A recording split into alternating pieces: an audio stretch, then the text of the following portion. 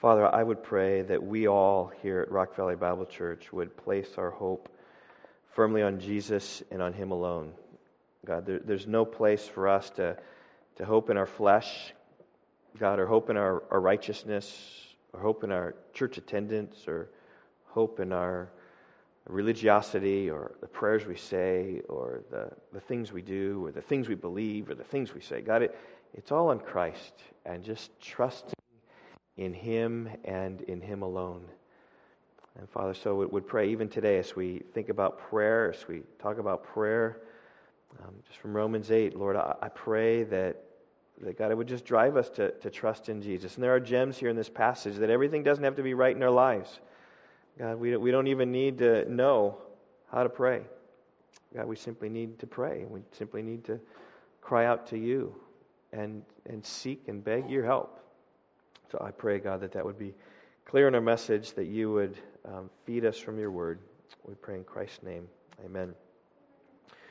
Okay, so Andrew, I want to get some volume here. We're going to start with a little video. Okay, so let me. My volume is about 3/4. So here we go. Are we dull there? No, we're good. Okay, we're dulling back maybe. Okay, so maybe some of you have probably seen this before.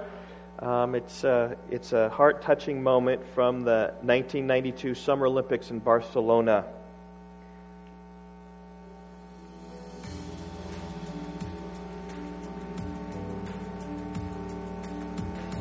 And the music it's not such a big sound sort of thing. But here's Derek Redmond competing for Great Britain in the 400-meter dash.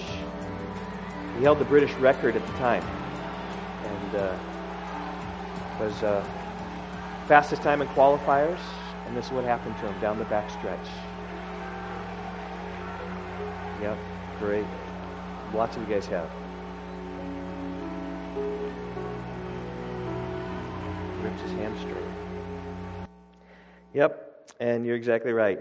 It's his dad coming and helping him, Jim Redmond, going past security, sees his son's in trouble, going past security, and walking that last lap together. It's really a great picture of our text today, right? A father coming to help his son in time of need. If you haven't done so already, I invite you to open your Bibles to Romans chapter 8. We're going to look at verses 26 and 27. Just two verses. They're not the easiest of verses. There's some difficulty in interpretation, but the big picture is not difficult at all. And it is definitely rewarding. And here's what it teaches us. It teaches us that God is active in helping us and keeping us through the hardest difficulties and things and trials of life. See, the human experience is an experience of hardship. As Job said, man is born to trouble as sparks fly upward. And last week, right, we talked about the trouble that we experience. Romans 8:18 through 25, which talked about our path from groaning to glory. That God's plan for His people is not eternal groaning that takes place here upon earth. It's eternal glory that awaits us. And there's certainly enough struggles and pains and sorrows in this life that we all know a bit of groaning. Right, don't we? I mean, that's from the global scale of wars and disasters and terror attacks, down to our personal scale, our physical pains and financial hardship, and just the aches and pains of growing older. We all face a fair amount of groaning. And the good news last week was this, right? However great the groaning is, the glory will far exceed any pain and sorrow and difficulty and sufferings that we express. I mean, that's Romans 8:18. I consider the sufferings of this present time are not worth comparing with the glory that is to be revealed to us. Right? In other words, right, you take a scale, and if you put God's glory on one side, it would be there. And if you put our present suffering, it doesn't even tip the scale. Like not even a little bit. It's like a little dust. Just right there. It doesn't even hardly affect it at all. And that's the good news of last week, that as great as the groaning is, the glory is far greater. The good news of our text this week is even better than last week, is this, that God doesn't leave us alone in our sufferings and in our trials. Right? In other words, not as if God says to us, yes, I know, I see your suffering, and it's real, and it's hard, and I know all about it. Right, but you're on your own. Come on, you can do it. I'm gonna cheer you on like that crowd of 65,000 people cheering on the runner here. Come on, I know you can do it. Come on, let's do it. Just wait till the end. It's going to be worth it. No, that's not it at all. But like Derek Redmond, we have a Father who comes to our aid in the midst of our sufferings. My message this morning is entitled, He Helps Us. Because that's what these two verses teach us, is that God comes and helps us. And so as great as the suffering is in the world, right, God's not left us alone. He helps us through those trials. So let's just read these two verses, right? Likewise, the Spirit helps us in our weakness. For we do not know what to pray for as we ought. But the Spirit Himself intercedes for us with groanings too deep for words. And He who searches hearts knows what is the mind of the Spirit, because the Spirit intercedes for the saints according to the will of God.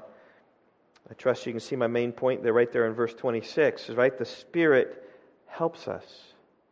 God has not left us alone. He's with us. He helps us. And I trust you can see my first point there in verse 26 as well, right? He helps us in our weakness. Like, isn't that when we need help? Right? When we're weak, right? You think about it. Those of you who are strong, and when you're strong and all is well, you don't need help. Right? When you're young and healthy and vivacious, you can just bound right on up the stairs. But if you're older and more frail, you need help. Either from a railing or from an arm to lean on. Right? If you're feeling well, you can go outside to the park and play and enjoy your picnic dinner. But if you're sick with a fever, you need help even to have someone drive you to the doctor's office so you get help. See, none of the other sprinters in Barcelona needed help. None of the other dads came on the track. But Derek Redmond's dad did, because Derek Redmond was hurt. And we see, we need help when we're weak, not when we're strong. And when we're weak, the good news is this, that God helps us.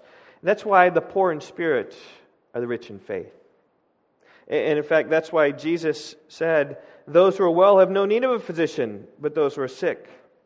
That's why Jesus came, to seek and save the lost. See, because God isn't looking for the strong, He's looking for the weak. He's looking for those who say, I can't do it on my own, God. I need your help and your grace. Because that is the premise of the gospel, is it not? That we are weak and in need of help. We are helpless in our sin, and there's no way that we can save ourselves, right? For Martin Luther, he couldn't save himself through his monkery. He couldn't save himself through his priesthood. He couldn't save himself through his confession and through his beating of himself and through his beating of his body. He couldn't save himself in that way. It's only when he got the end of himself, we just cried out to God, and God saved him by His grace. That's when we are saved. In fact, being strong and righteous is often a hindrance in terms of the kingdom of heaven, because it leads to pride and self-sufficiency. But see, it's when we're broken in our sin. That's when we repent, and that's when we cry out to God for mercy, and He saves us. Isn't it the picture of the Pharisee and the tax gatherer who went up to the temple? Right? The Pharisee paraded his self-righteousness in his prayer to God. Right? God, I thank you that I'm all these things, and I do all these things.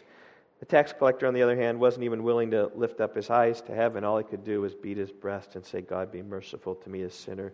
And Jesus said one of them went down to the house justified. And it wasn't the Pharisee, it was the weak one. See, God loves to help the helpless. And that's exactly what our text says, right? Verse 26, likewise, the Spirit helps us in our weakness. Right? And you can see this all throughout the Bible, that's the message of the Bible. The message of the Bible isn't that there are strong and righteous people who are so good that God has to let them into heaven. The message of the Bible is that we're all weak and bad, and God by His grace saves and redeems. See, God is a father of the fatherless and a protector of widows. He has a special heart for those who have no fathers. He has a special heart for wives who have lost their husbands and who are walking in the world alone. And when Israel came into the promised land, God said this through Moses. It was not because you were more in number than any of the other people the Lord set His love upon you and chose you, for you were the fewest of all peoples.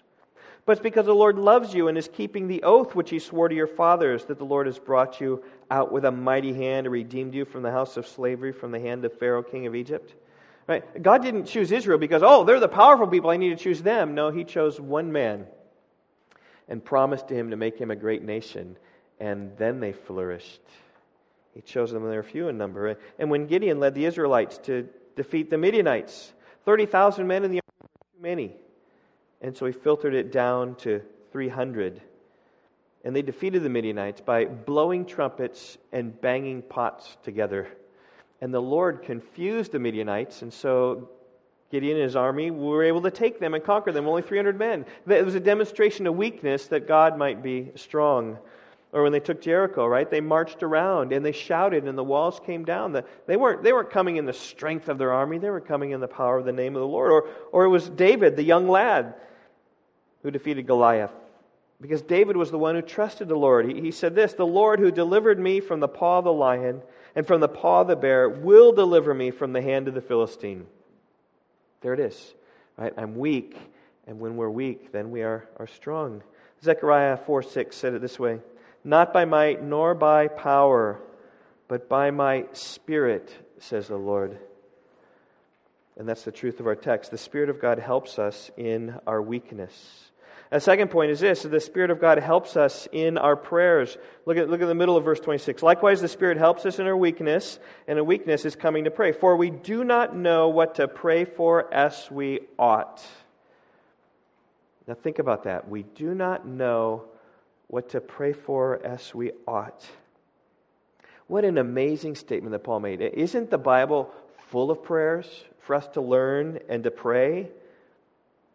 The Psalms are divinely inspired prayers that we can pray. I mean, I could easily fill the next hour just reading through the Psalms, just reading them, and just even looking for the ones that are explicitly prayers to God. Like Psalm 3 or Psalm 4, Psalm 5 or Psalm 6 or Psalm 102 that was read today. Psalm 103 or Psalm 90. We could just read a bunch of... Let me just give you a few random prayers from the Bible. Psalm 4:1. "Answer me when I call, O God of my righteousness. You've given me relief when I was in distress. Be gracious to me and hear my prayer." Or Psalm 63, "O God, you are my God. Earnestly I seek you. My soul thirsts for you. My flesh faints for you as in a dry and weary land where there is no water.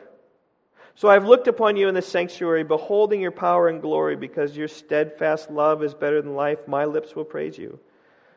I will bless you as long as I live. In your name I will lift up my hands."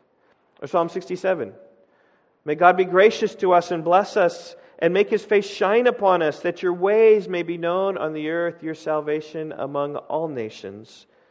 Let the peoples praise you, O God. Let all the peoples praise you." We could just go on, and I just kind of picked a few random ones. We could pick 1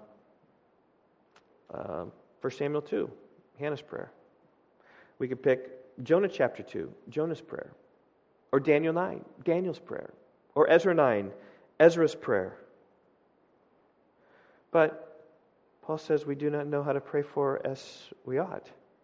I mean, what about Jesus? Didn't Jesus teach us to pray in the Sermon on the Mount? He says, when you pray, don't heap empty phrases as the Gentiles do, for they think they'll be heard for their many words. Don't be like them, for your Father knows what you need before you ask Him. Pray then like this. Let's pray together. I'm sure you know. Our Father, who art in heaven, hallowed be thy name. Thy kingdom come, thy will be done, on earth as it is in heaven. Give us this day our daily bread, and forgive us our sins, as we forgive those who sin against us. And lead us not in temptation, but deliver us from evil. For thine is the kingdom, and the power, and the glory forever. Amen. Isn't that what Jesus said you should pray? But Paul says here in verse 26, we don't know how to pray. We don't know what to pray for as we ought to. And think about it, this is mind-blowing. It's Paul himself who prayed some of the greatest prayers in the Bible. Like here's just one, Ephesians 3, 14 through 19. Back in my prep this week, I heard someone say, if I could just pray one prayer like that in my life, I would feel totally satisfied that I have arrived as one who knows how to pray. Ephesians 3. For this reason, Paul says, I bow my knees before the Father, from whom every family in heaven and on earth is named, that according to the riches of His glory He may grant you to be strengthened with power through His Spirit in your inner being, so that Christ may dwell in your hearts through faith, and that you, being rooted and grounded in love, may have strength to comprehend with all the saints what is the breadth and length and height and depth, and to know the love of Christ that surpasses knowledge, that you may be filled with all the fullness of God. What a great prayer. And that to Him who is able to do exceeding abundantly beyond whatever you ask or think, to Him be glory forever. How then does Paul write? We do not know what to pray for as we ought. Did you notice that Paul included himself there? We do not know how to pray for what to pray for as we ought. How can Paul, who gave some of the greatest prayers in the Bible, say that? Here's what I think. It gets down to specifics. I mean, you can pray pretty generally in God's plan and God's will, but when you get down to specifics and details, I think that's right where it starts to, I don't know. And maybe you remember Paul's struggle in Philippians chapter 1. He says, to me, to live is Christ and to die is gain. He says, but if I'm to live on in the flesh, that means fruitful labor for me, yet which to choose, I cannot tell. I'm hard pressed between the two. My desire is to depart and be with Christ. That's better. But to remain in the flesh, more necessary for your account. How's he supposed to pray? Was he supposed to pray for life, or supposed to pray for his martyrdom to come soon? Was he supposed to pray for fruitful labor, or was he supposed to pray for his death, which meant gain, which he considered to be far better? There's a difficulty. Paul didn't know what to pray or how to pray. What about this? How about an illness? Someone gets sick, they mention around, emails shoot out, right? Oh, pray for so-and-so, they're sick. Let me just ask you, is cure always the answer? It's not. Is deliverance always the best? Is relief from the trial always God's way? William Hendrickson illustrates it well in his commentary. He described this pastor who was over a congregation. He was dearly loved by his congregation, and he became gravely ill. And the congregation just pleaded for this pastor whom they loved greatly, and they fasted and they prayed that God would restore him to health, and he died. And then a close friend of this pastor, a fellow pastor, led the service, and the funeral service was bold enough to say this: perhaps some of you are in danger of arriving at the conclusion that the Heavenly Father does not hear prayer. Oh, He does hear prayer. But in this particular case, two prayers were probably opposing each other. You were praying, "Oh God, spare his life, for we need him badly." And the Spirit's unspoken prayer request was this: take him away, for the congregation is leaning altogether too heavily upon him and not upon thee. And the Father heard the prayer of the Spirit and not your prayer.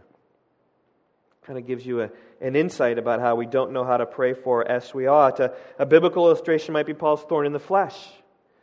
I remember that illustration from 2 Corinthians chapter 12. He said he's got this thorn in the flesh, and we don't know what it was. Physical ailment. He called it a messenger of Satan, so it may have been someone or an enemy or a demon or something. It doesn't really matter, but what does matter is that it was unpleasant. And Paul pleaded with the Lord that He would remove it from him. And God said no.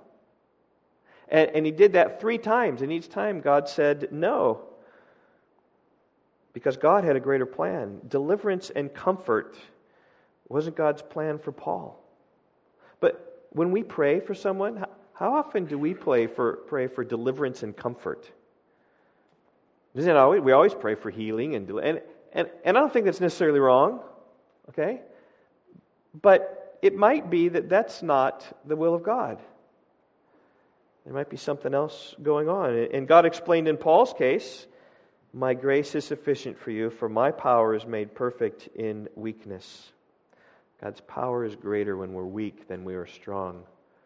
And so God made Paul weak that he might trust in the Lord, that he might be strong in God's strength. Right? And the contrary is also true, right? When we're strong, God's power in us is weak because we're trusting in ourselves. The universal testimony I've seen as a pastor is this, is that when things are difficult, that's when people are really growing in Christ because they really have to depend upon Him in every way. Right? When things are going well, growth in Christ isn't always so well. And it may just be the trials that come into our lives are intended by God to make us weak so that we trust in Him in greater and greater ways. And so the question becomes, right? Should we pray then for the trial to be removed when God's design for that very trial is for our good, for our sanctification? See, the reality is this, that we don't know what to pray for as we ought, and so the Holy Spirit helps us in our prayers. It doesn't take long to think about difficult circumstances and how to pray. So, for instance, here's just one instance. This week, we've got some friends, or Stephanie has some friends of a family that I know sort of. They wouldn't know me. I kind of know them. And we heard this week that their 18-year-old son died when hiking in Maryland. Some kind of hiking accident. Some type of maybe falling off a cliff or falling off an edge or something like that. And how do you pray for that? I guess, this has really hit me because I've got a son who likes to take risks. Right? I got some daughters who like to take risks too, like hiking Angel's Landing at Zion National Park this year. And so, and they could easily, one false step, they could be gone. Krista told me that when they hiked Angel's Landing this past year, I'm not sure if you're familiar with it, but it basically has a rock fin that goes really high, and on either side, 3 feet wide, and either side you're talking about hundreds of feet down. She said she dropped her water bottle. And it was so close. It was so close. But it could have been one decision. She went to get it. A rock comes loose. And she's done. So I've really been thinking about this person, Max is his name. Like, just visioning that. Like, that's my son. How their family experiences so much. How do we pray for them? How do you pray for grief they're experiencing? How do you know this? You pray for the suffering they'll face. I don't know. I don't know how to pray for them. But here's the good news, right? God knows that I don't know.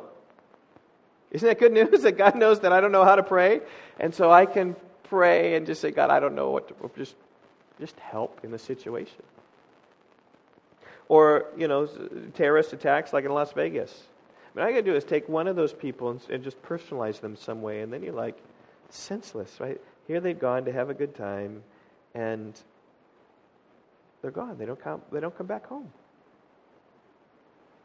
How do you pray for that? It affects the family. It affects friends, work. How do you pray? I don't know. But here's what I do know, right? That God knows that I don't know what to pray for as I ought. Or how about this? Right? There's a family in the church neighborhood. I think maybe they're out in the foyer, the family room there. His dad needs a heart transplant. Some of you have brought meals to them. Thank you very much on their behalf. But he needs a new heart, right? His heart is sick and failing. He's on the heart transplant list. How do you pray for that? Like, as I've thought about praying for that, think about this. As I pray for Gordon, that God would provide him a new heart, what am I praying? God, would you kill someone else so that Gordon gets a heart? Right? Because he needs someone to die with a beating heart so that he can get a beating heart in his own chest cavity. Like, how do you pray for someone to die so that someone else might live? I don't know. But the good news is that God knows that I don't know. And so I can just pray, God, here's a situation. I have no idea, but I'm concerned. I know these folks, I love these folks, and I just help them. Or what about this? How about people who are suffering greatly because of bad choices they've made in their life? Right? And it may be that the very things they're suffering is the disciplining hand of the Lord to try to draw them back to Christ. And are we to pray that God would remove the discipline, the very discipline that, according to Hebrews 12, He is designing so as to bring them back to Jesus? And basically, our prayer is to short-circuit God's plans to discipline him to bring him back to Jesus. But we don't know if it's discipline. We don't know what's being done with that. Well, how do you pray? We don't know how to pray. But what? God knows that we don't know and will come and help. Or what about the unbeliever who's making, bad decisions in their life? And the consequences are coming long and hard upon their lives.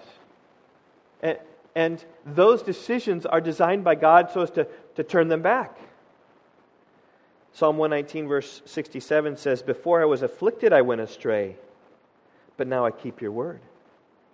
See, in other words, it was the very affliction which was the means through which someone kept the word. And how quick we are to request prayer, to request relief from this. And I understand that. But we don't know what to pray. Or how about the earthquake in Nepal? It was about 4 years ago, something like that. I mean, awful disaster. Do you believe God is sovereign over earthquakes? Yes is the right answer, by the way. You're like, oh man, all this disaster and all this death. But you know what? That earthquake became the means of starting a church, like I told you a few weeks ago in Sundapalchok, Nepal, where the most influential man of that village became a Christian. And now many are Christians. Apart from that earthquake, that would never have happened. I remember talking with a man who was in an earthquake in the San Francisco area.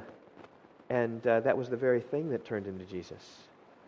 And who knows what these hurricanes and these natural disasters in Puerto Rico right now, how many people are crying out to God and being found by Him because of these earthquakes. We don't know when these disasters, instantly when these disasters happen, we want to help, we want to restore, right? That's what we want to do. We don't know how to pray. But God knows that we don't know what to pray for. But here's the really good news, is that God helps us by His prayers. In fact, this is how He helps us. We don't know how to pray for us we ought, but, the last part of verse 26, but what? The Spirit Himself intercedes with us with groanings too deep for words. Now what an amazing thing this is, that the Spirit prays for us. Okay, what makes it amazing is the Trinity. Here you have God praying to God on your behalf. And in this way, He's helping us. He's helping us through the sufferings of life. Now, we know from Hebrews that Jesus is our great high priest, right? That He is the high priest who intercedes for us, who goes into the Holy of Holies, who offered Himself and died. And as such, the great high priest, he says, the former priest, Hebrews 7, 23 through 25, the former priests were many in number because they were prevented by death from continuing on. But Jesus holds His priesthood permanently because He continues forever. Consequently, He is able to save to the uttermost those who draw near to God through Him, since He always lives to make intercession for them. Jesus' job in heaven right now is to make intercession for His people. It's like His full-time job, right? I'm a pastor. Dirk, you're an engineer. Right? Dallas, you're a teacher. Right? Gary, you're a financial planner. Paul, you're a machinist or something. We can go around, right? What people do. Jesus, what's your job? I pray. I'm a prayer. I always live to make intercession for them. So, here we got the Trinity, right? We have God the Father, we have God the Son, we have God the Spirit, and we have God the Son praying for us, and we have the Spirit praying for us. Look at verse 27. It says this, He who searches hearts knows what is the mind of the Spirit, because the Spirit intercedes for the saints according to the will of God. Okay, so here's the best illustration we got, all right? This is the best picture about God that we have. We have God. God is the Father, God is the Son, God is the Holy Spirit. But the Father's not the Son, and the Father's not the Holy Spirit, and the Son is not the Holy Spirit. This is what we mean by Trinity. This is what just comes out. You have verses that show that God is the Father. You have verses that show that God is the Son. You have verses that show that God is the Holy Spirit, but you have verses that show that the Father's not the Son, and you have verses that show the Holy Spirit is not the Son, and the Father's not the Holy Spirit, and you put them all together, and there's God in three persons. One God in three persons. That's just a picture of how theologians do it. But here it is. the Holy Spirit prays to the Father. And the Son prays to the Father. That's what's happening, this inner Trinitarian communication about praying. And what are they talking about? What are they're praying for us. Mind-blowing. And here's the great thing that verse 27 says, is that when the Spirit prays, He knows what to pray, and He prays perfectly. 100% of the prayers of the Spirit are answered. Now, how many of you would like 100% answer to prayer? I know my answers to prayer hover around like 10%. I mean, I'd be happy for a major leaguer, right, to hit 300. I'd love to do that in my prayers. And I think some of it is because I'm praying outside of the will of God. I mean, it's praying for people's conversion, right? Praying for people to see their need of Christ, and they don't. Their hearts remain hard. But the Spirit, 100% of His prayers are answered. That's what it means there in the end of verse 27. The Spirit intercedes for the saints according to the will of God. Everything the Spirit prays lines up in perfection with God's will for our lives. See, our greatest struggle in prayer is that we don't know everything. If we knew everything, if we knew the mind of God, if we knew the mind of man, we could pray perfectly and it would all work out. But the Spirit knows the will of God. The Spirit knows the plan of God. And here, by the way, beloved, is where we get such great benefit from this passage that says the Spirit prays for us perfectly. And I would say here at the end of verse 26, this is where there's some difficulty in interpretation, but I will put forth what I think it means. I think the Spirit is suffering right with us. Look at verse 26.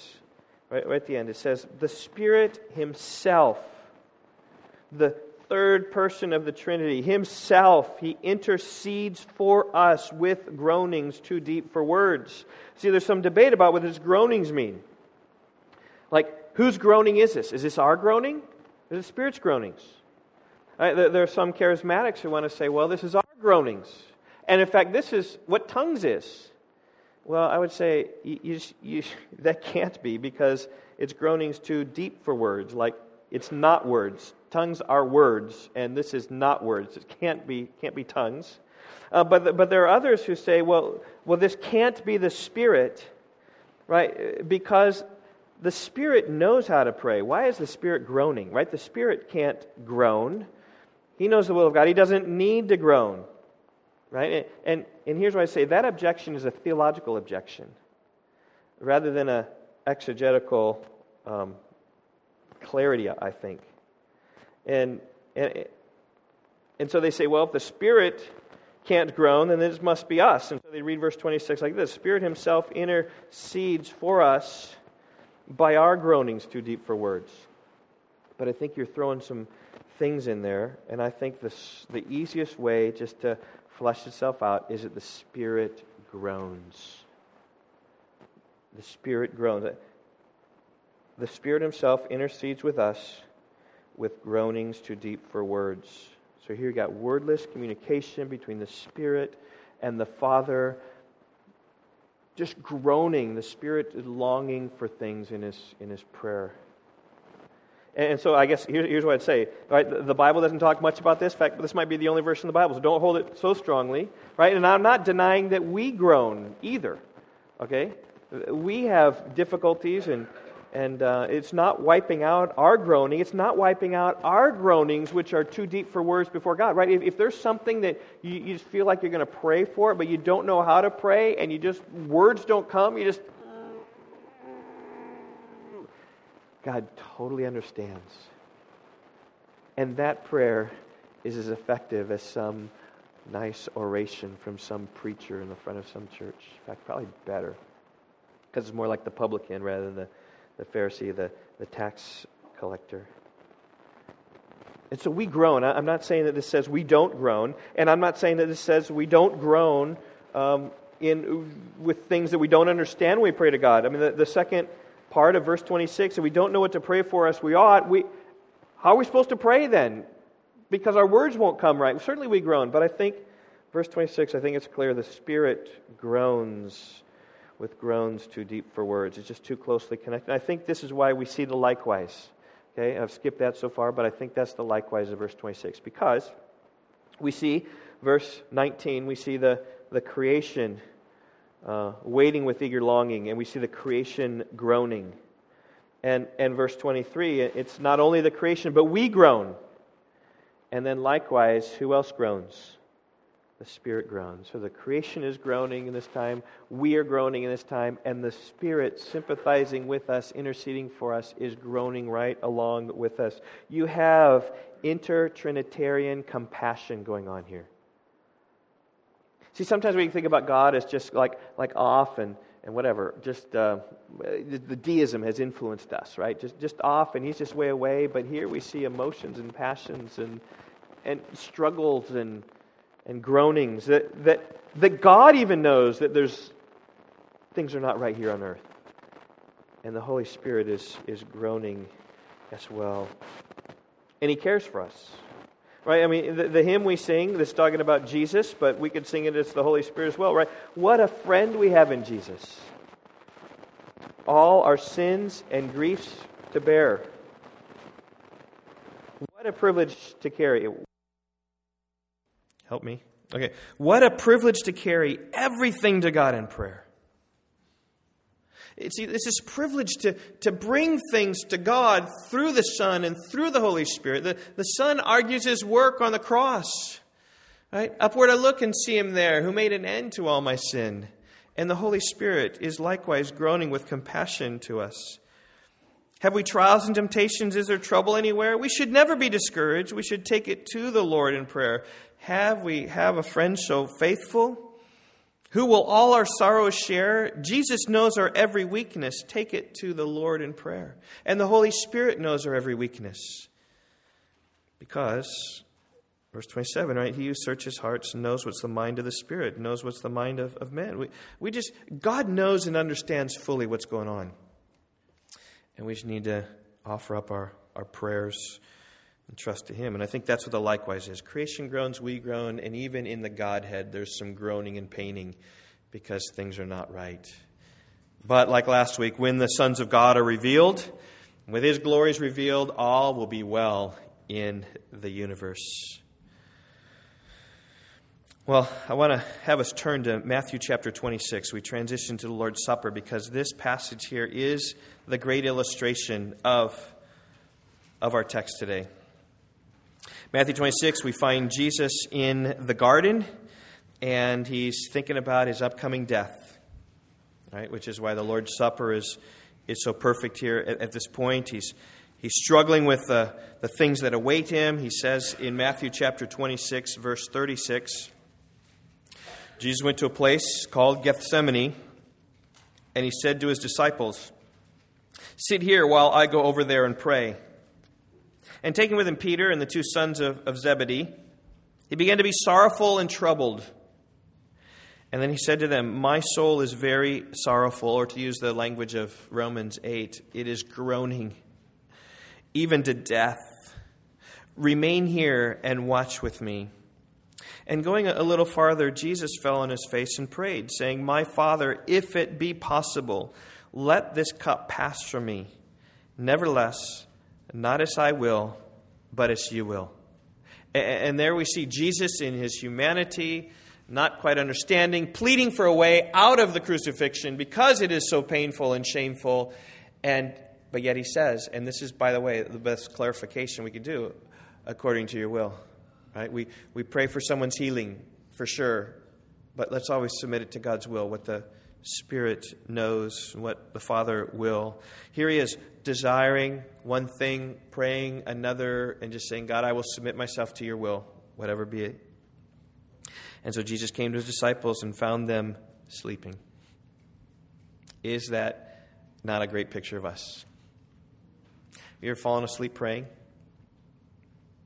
I have. More often than my wife does. We pray together.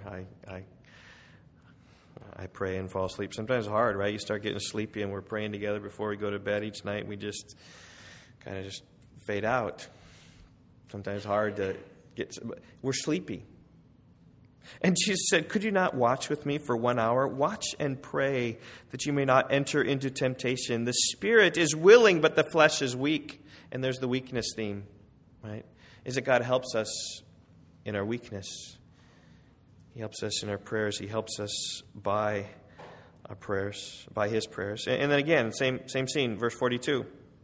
For the second time, Jesus went away and prayed, my Father, if this cannot pass unless I drink it, your will be done. Submitting himself to the will of God, exactly like the Spirit prays.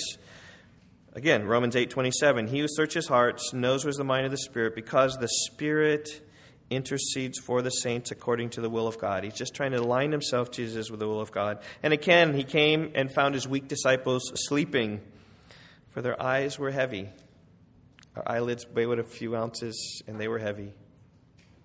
So leaving them again, he went away and he prayed a third time, saying the same words. And he came back, the disciples again were sleeping. He said, sleep and take your rest later. See, the hour is at hand. The Son of Man is betrayed into the hands of sinners.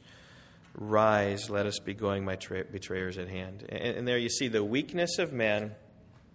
And you see Jesus in his humanity praying perfectly, right?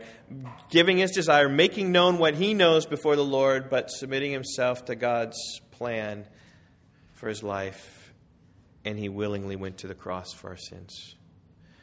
And praise the Lord, really, that he did. We've been this morning in our prayer meeting, 1 Peter 2:24, and he himself bore our sins in his body on the cross, that we might die to sin and live to righteousness. And that's what Jesus did. Upon the cross, he bore our sins upon his shoulders, to making us right for God, that he died the death that we should have died. And that's what we celebrate in the Lord's Supper. Remember, the night when he was betrayed, he took the bread and says, this is for you. This is this is my body for you. This is my body for you in replacement of.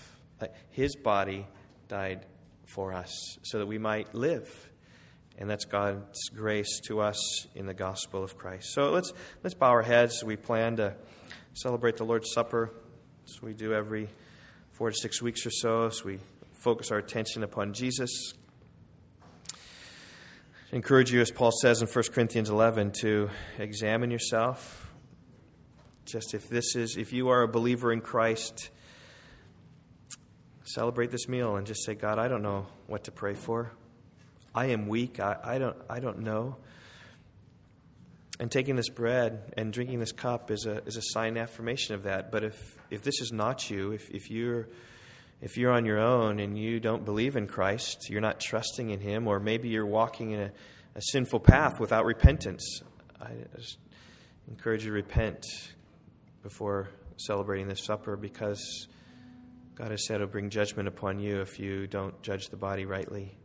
But this is a time of celebration, really, and joy as we think about all that Christ has done for us. And even today, it's that our weakness it's not a problem before the Lord, because he knows our weakness, and he knows our frailty, and he knows we don't know how to pray. But our efforts to prayer are really an acknowledgement of our weakness and our dependency and our trust upon him. I'm thankful for the Holy Spirit who prays for us. I just would pray, Spirit, even now, God, that you would pray for us, help teach us how to pray, help teach us what to pray, give us a passion to pray, give us an expression of what we need from you. And even in this hour, what do we need? We need a clear view of Jesus. God, that maybe through the week has drifted a bit because we haven't been with your people under your word, around those proclaiming your truth, and would pray, oh God, that you would stir in us afresh to see Jesus in a greater way. We thank you, God, for his sacrifice upon the cross. We remember him here in this supper. God, may you be glorified. May our spirits be edified. Pray in Jesus' name. Amen.